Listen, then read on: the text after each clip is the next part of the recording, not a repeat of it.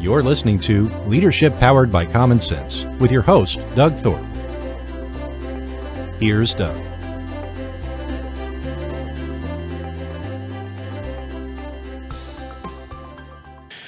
Well, hello again, everyone. You're listening to Leadership Powered by Common Sense. I'm your host, Doug Thorpe, and today we're going to take a journey into the world of customer experience, but we're going to talk to a gentleman who himself has been an entrepreneur. He's successfully built and sold a company or two. I don't know, we'll get into that, but anyway, his name is Jonathan Schroyer. Jonathan, welcome to the show. Thanks, Doug. I appreciate the opportunity to hang out with you today and share some things. Hope it'll be great for the listeners. Yeah, so there's a lot of potential material here to talk about. First is your area of expertise in customer experience, and can you somehow sum that up right now? What your focus is in that particular space? Yeah, so I've been in customer experience probably for about 25 years. And roughly 3 or 4 years ago, I was working in gaming. And I had this idea that customer experience was broken. I wasn't the only person that had the idea. I think there's millions of people across the globe at it as well. But I had this framework that I thought could really work well in gaming. So I started a company, Officium Labs, to help gaming companies treat their players better and help their players have better experiences. And I've been kind of hanging out in that gaming customer experience, player experience arena for the past few years. Interesting. Well, what were some of the issues you were experiencing that made you think it was a little broken? Well, in the kind of early gaming days of mobile, what ended up happening was publishers would create these amazing games, but they would do this thing that's called in the gaming industry called a churn and burn the ships. What that means is they would try to monetize the players as much as they could and then kill the game instead of building a meaningful relationship with their players. And so my idea was to work with publishers that wanted to build decade-long relationship with their players, just similar like you might have a decade-long relationship with a brand, Doug. I wanted to create that in gaming. And so I had a framework, and I thought there would be publishers out there that would want to do that. And so my framework and methodology, I started talking to publishers when I started the company. In 2 months, we were profitable. We had 5 clients. We had 30 clients before we sold in 2021. And it non-surprisingly, customers want to be treated well. And in the gaming space, publishers wanted to build stronger relationships and not just continue to have to churn out new games every 2 years. That's a real significant part of most businesses. Any owner that's ever started something, you have to have customers to have the business survive, right? And the whole idea of how do you retain those customers, it's always been said that, the cost of acquisition is so high, but the cost of retention is lower, so you can improve your margin if you do more to retain customers. That's right, and that was the magic sauce. So I invented an algorithm and a methodology that helped gaming companies prove what you just said, which is that you could retain customers cheaper than you can buy new customers, and you could build value and relationship with those customers. So then not only would you protect the revenue you have with them, you'd be able to create new revenue from those customers. And that was that magic sauce that a lot of those early gaming publishers were super interested in. Well, you alluded to building that one company and then selling it off. What was that journey like for you? I think in life we have all these different types of experiences, right? I think we could probably say, hey, I've got 10 PhDs in this lifetime. Selling a company, integrating a company, it's like going to college for a PhD or master's degree. It's a lot of work, and you learn a ton. And what I learned, I think the 3 things I learned most about selling the company, integrating into the new company, is A, you really have to think about who you're selling to and why are you selling. B, you have to think about what impact does this have on your people? What impact does this have on your clients? And then C, you have to think about what's the long-term trajectory of what success looks like, and is there value for the 2 companies to come together that will achieve whatever that measure of success is, whatever that goal is. And I think those are the big three things that I learned through the process. And in my second company's case that I sold, the first company, I had a startup back in the 2010s that, was a learning experience or a failure, depending on the terms that you use. But in my second one, I'd taken a lot of that learning and moved it forward. And so I was prepared to go through that process and be able to identify and unlock that value for both sides, including the customers, the clients, the people, so forth and so on. It's a challenge to try to find that partner in the transaction that has some of those same goals and initiatives. I mean, the tech space is famous for companies that gobbled up other companies because they simply wanted to crush the competition. Yeah. They wanted to take them in so they could shut them down.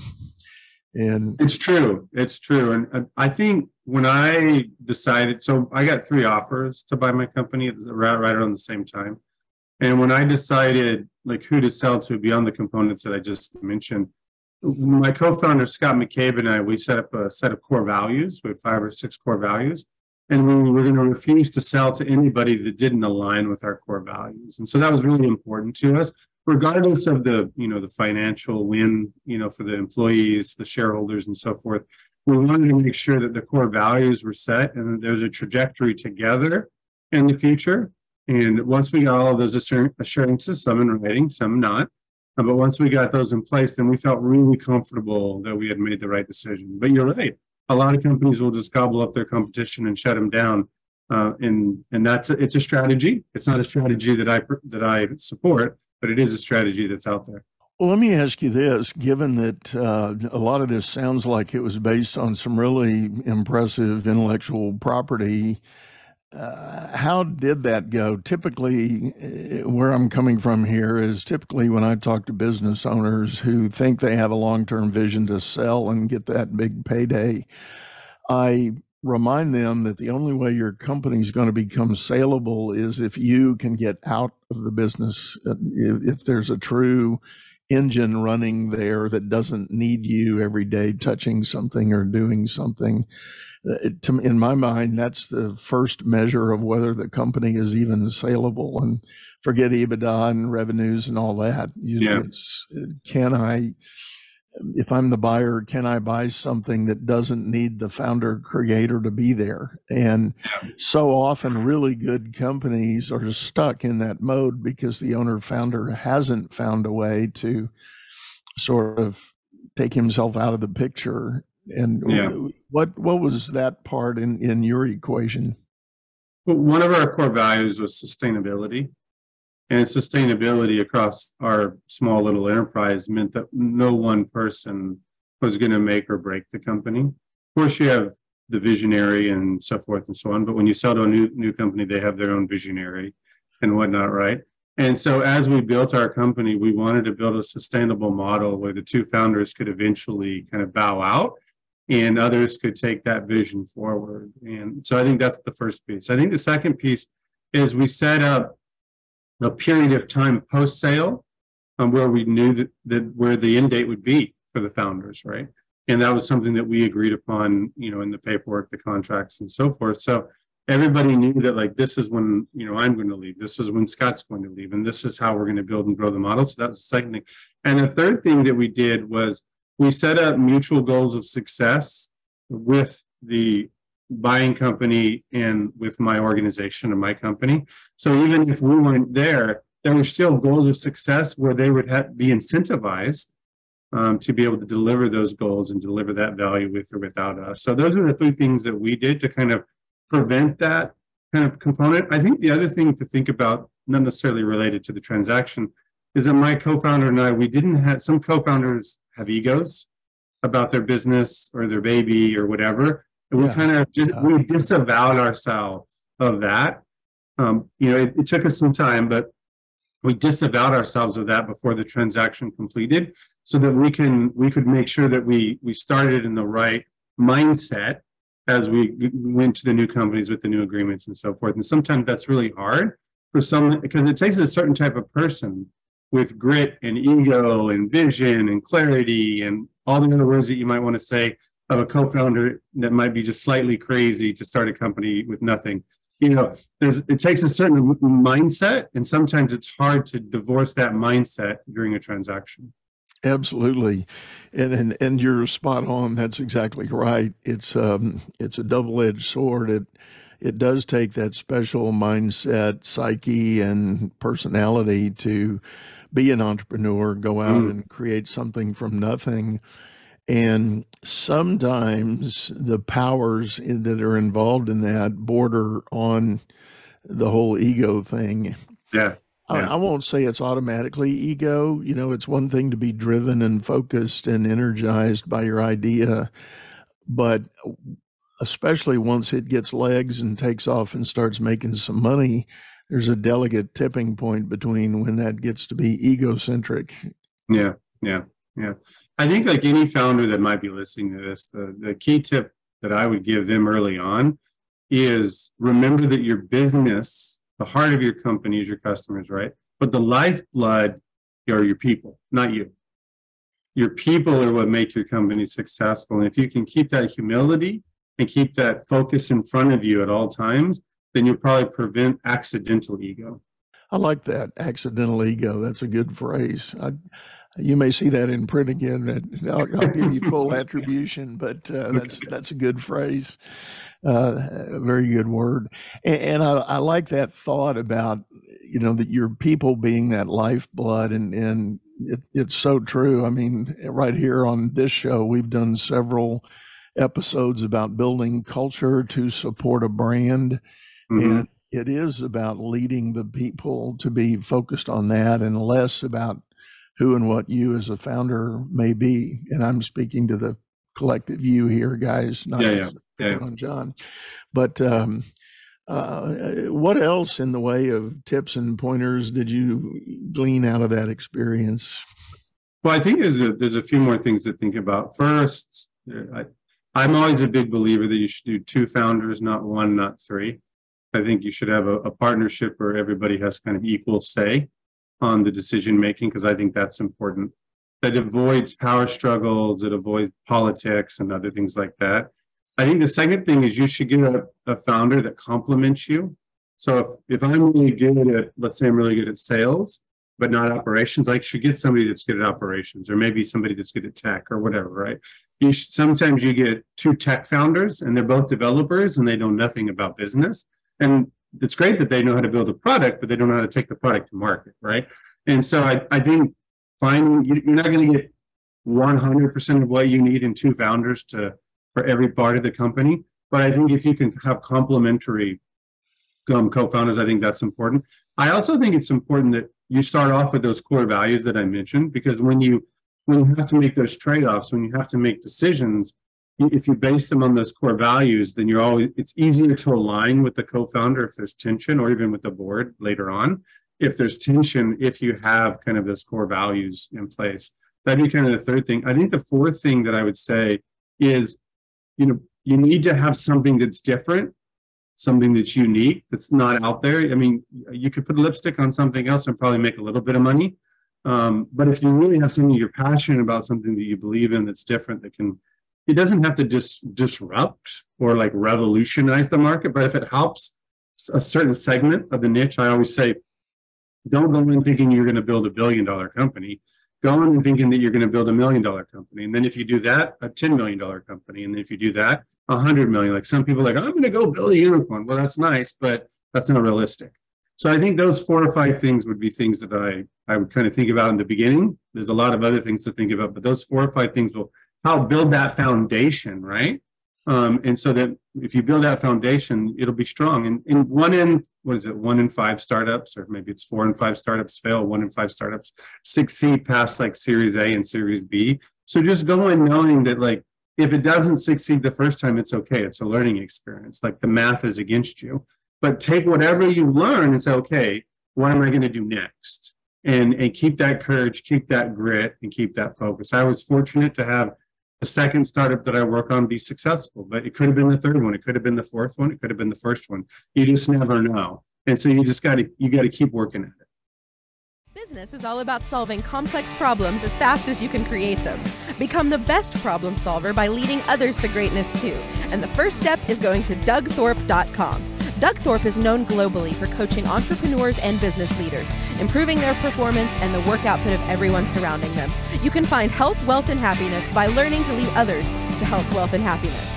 Go to DougThorpe.com now and order Doug's books or hire him to coach your managers. That's DougThorpe.com.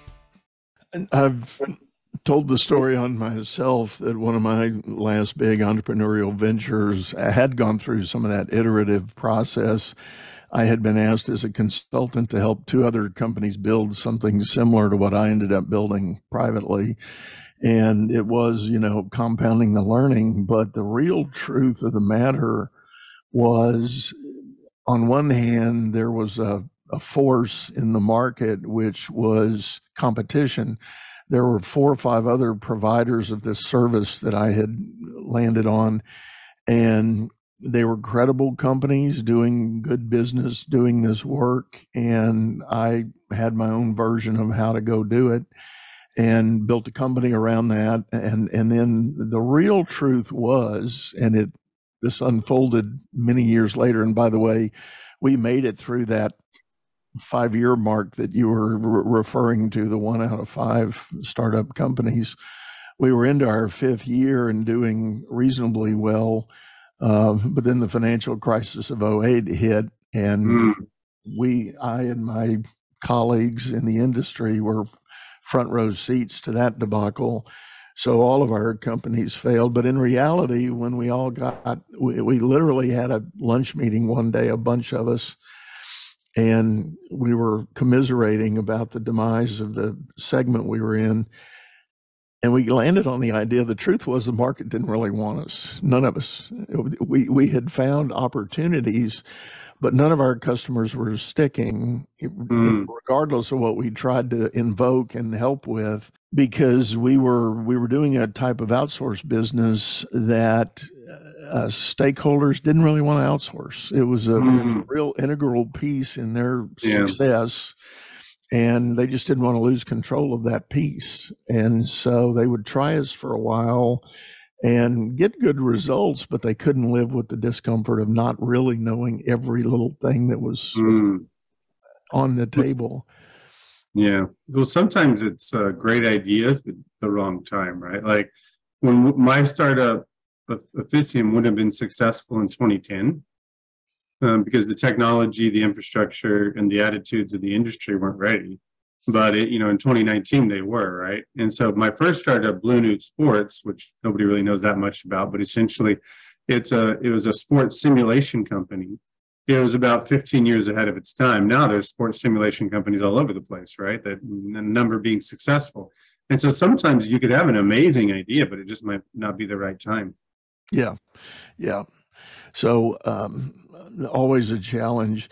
Well, I want to get back a little bit to the nuts and bolts of the customer experience question, because again, I know a lot of my listeners are themselves dealing with, how can I improve? How can I enhance my customer experience?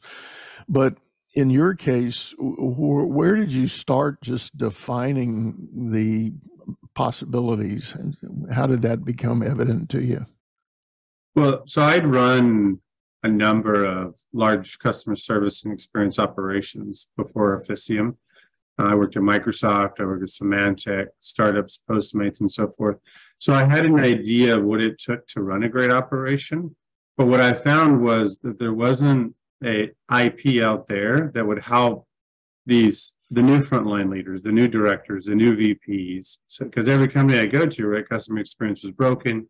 You fix it, then you're like, okay, I did it, because I'm a builder and a scaler. And then when it's smooth, I'm like, okay, I'm going to hand this off to somebody that can keep it going. I'm going to go and build and transform, right? That's the nature of who I am.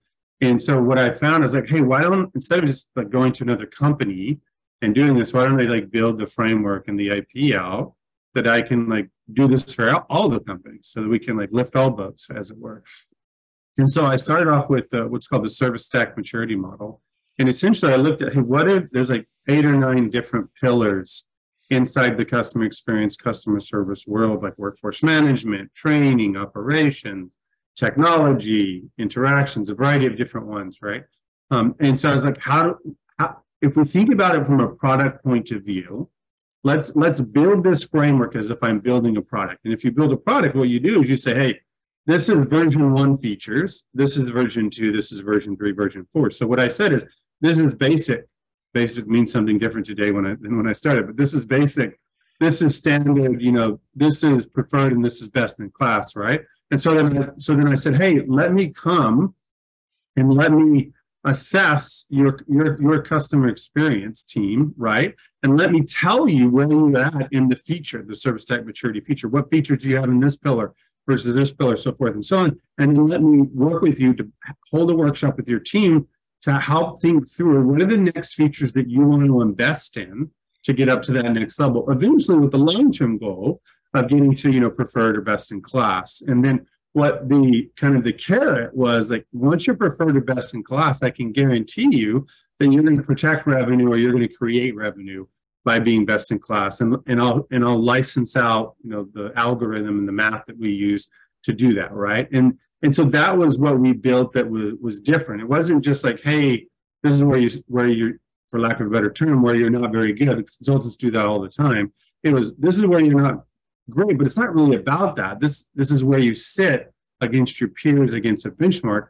Let me help you get to where you want to go. And then I had a team called Operations as a Service. And then I have a team here to help you transition and transform to get there. And when you don't need us anymore, we peel off and your internal team keeps going and running with it, right? And then, by the way, you can prove to the power cores in your company, the decision makers, that customer service, customer experience is profitable. It's a profit center. So then you get a seat at the table in the future when they're building and developing products and so forth. And that was different than what the industry was seeing. Yeah. So what is the current state of affairs and the current thinking in this realm? Is there a 2.0 that's on the horizon? Well, I mean, what we've done is we've really doubled down and we've actually done like 3 iterations of the service stack maturity model. We just call it the maturity model now, but we've done 3 or 4 iterations, and each year we have a new release. Because I mean, every year we get new technology, new innovation, some features that no longer are relevant based off of people, process, and technology, and so forth. And so we do a review of it every year. And so I think we're on version 4.0 or so right now of the maturity model. But what we ended up finding when we first started off with the Officium was they're like, well, you guys have really done a great job in this space. Could you do frontline services for us? Which wasn't something we started to do. And we're like, yeah, we could do that. And so now we've built out, a 10 location frontline services team that helps customers with that actual interaction, that one-to-one interaction, that engagement with their end user customers, not only for kind of customer service support, we do community content moderation. In the gaming space, we do game testing and localization, which is a key part of when you take a game globally and when you build games. And so we kind of expounded on those services based off of not what we wanted to take to market, but what customers said they need and they wanted our help on. And so that's how we've grown those relationships. So very similar to how gaming companies are like, hey, we want to build 10-year relationships with our players. And we're like, hey, we want to build 10-year relationships with our clients so we can help them be successful. In some cases, that means that we don't do what we used to do for them because they don't need that anymore. In some cases, we tell them, hey, don't do that. Don't pay us $1 million to do that because you should automate it or you should do this. So you have to have that meaningful kind of deep relationship with your clients to make smart decisions. And that's what's going to help your business be successful long-term. So that's the direction that we've taken. Officium, we're now called Arise Gaming and Arise Consulting. So I run the 2 verticals in Arise for that. Yeah.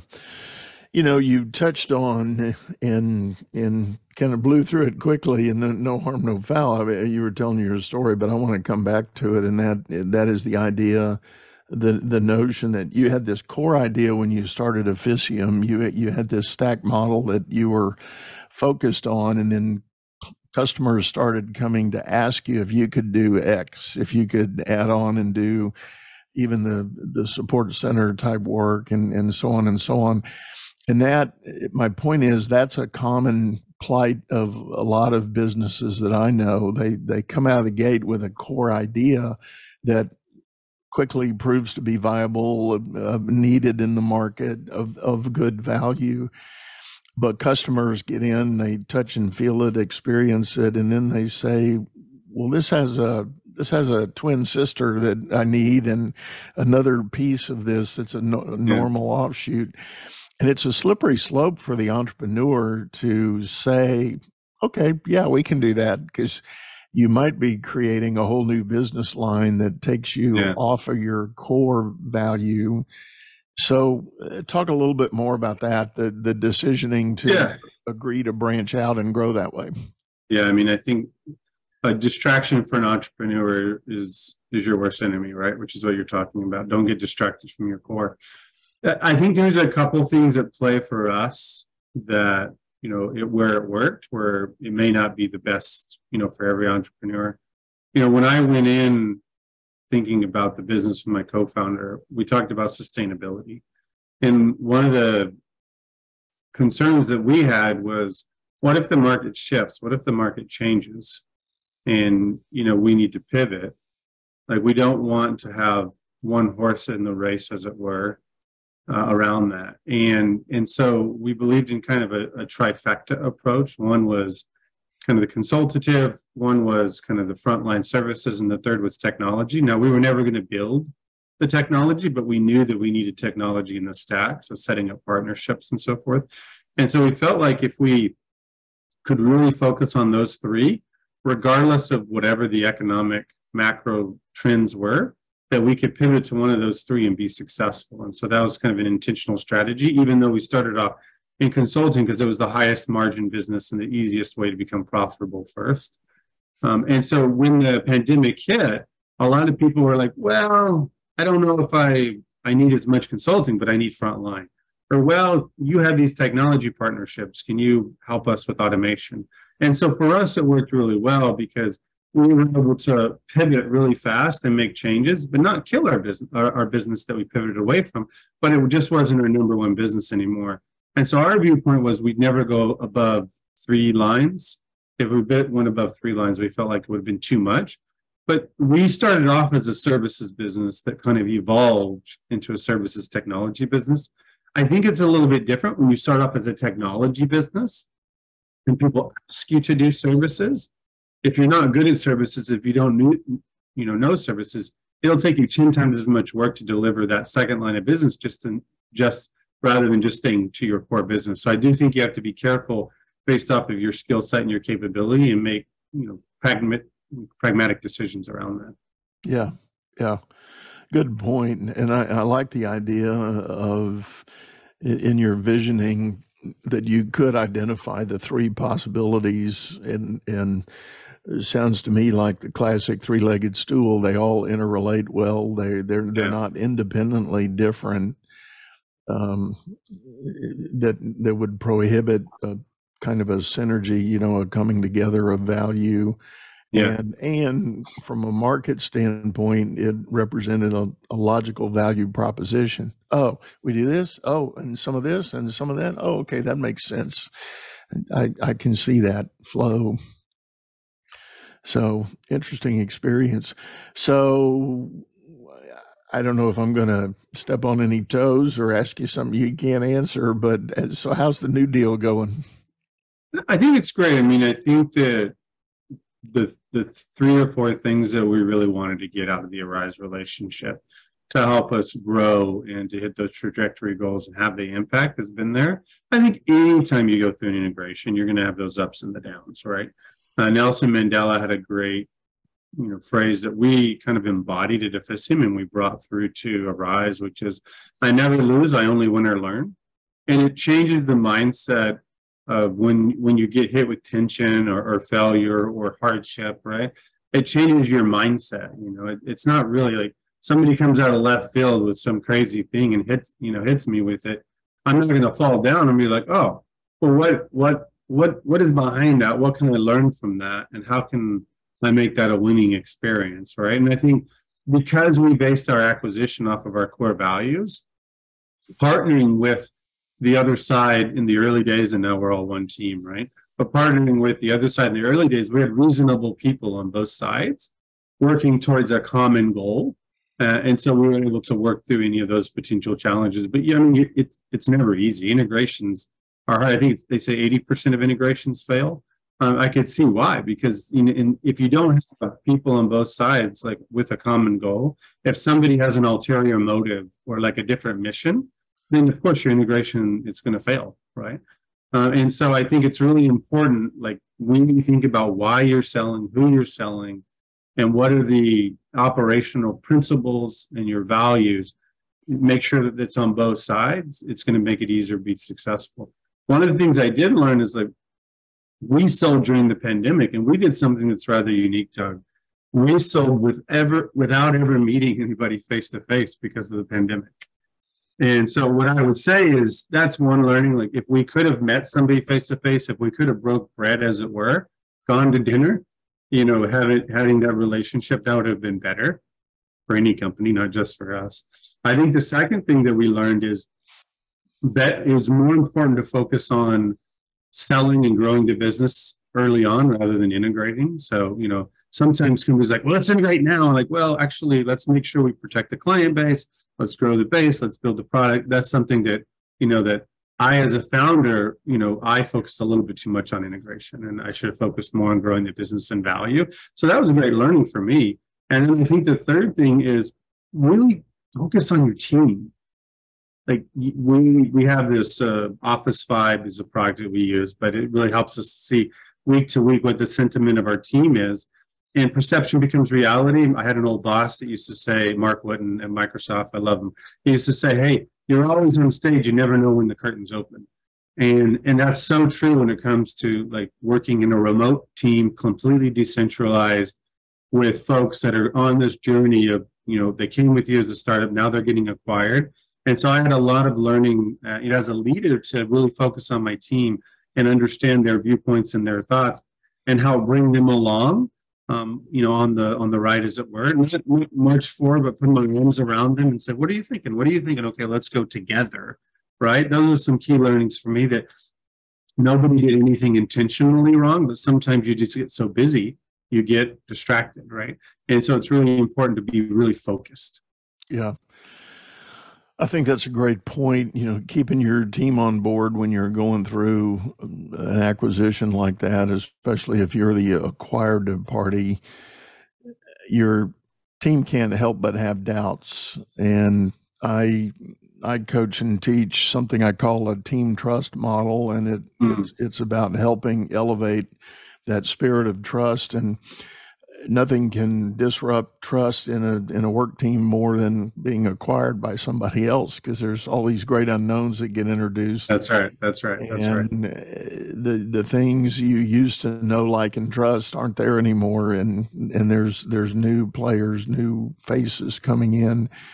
So as leaders of the acquired entity, you're right, you've got to do that work with your team to assure them, share information as best you can, as much as you can. And for those delicate things you can't yet share, then just let them know that you're working the answer and you'll get it to them as soon as you can. 100%. Yep. Well, Jonathan, this has been great, man. I really appreciate you coming in and sharing this journey that you've had. Tell folks the best way to get a hold of you if they're interested in learning more.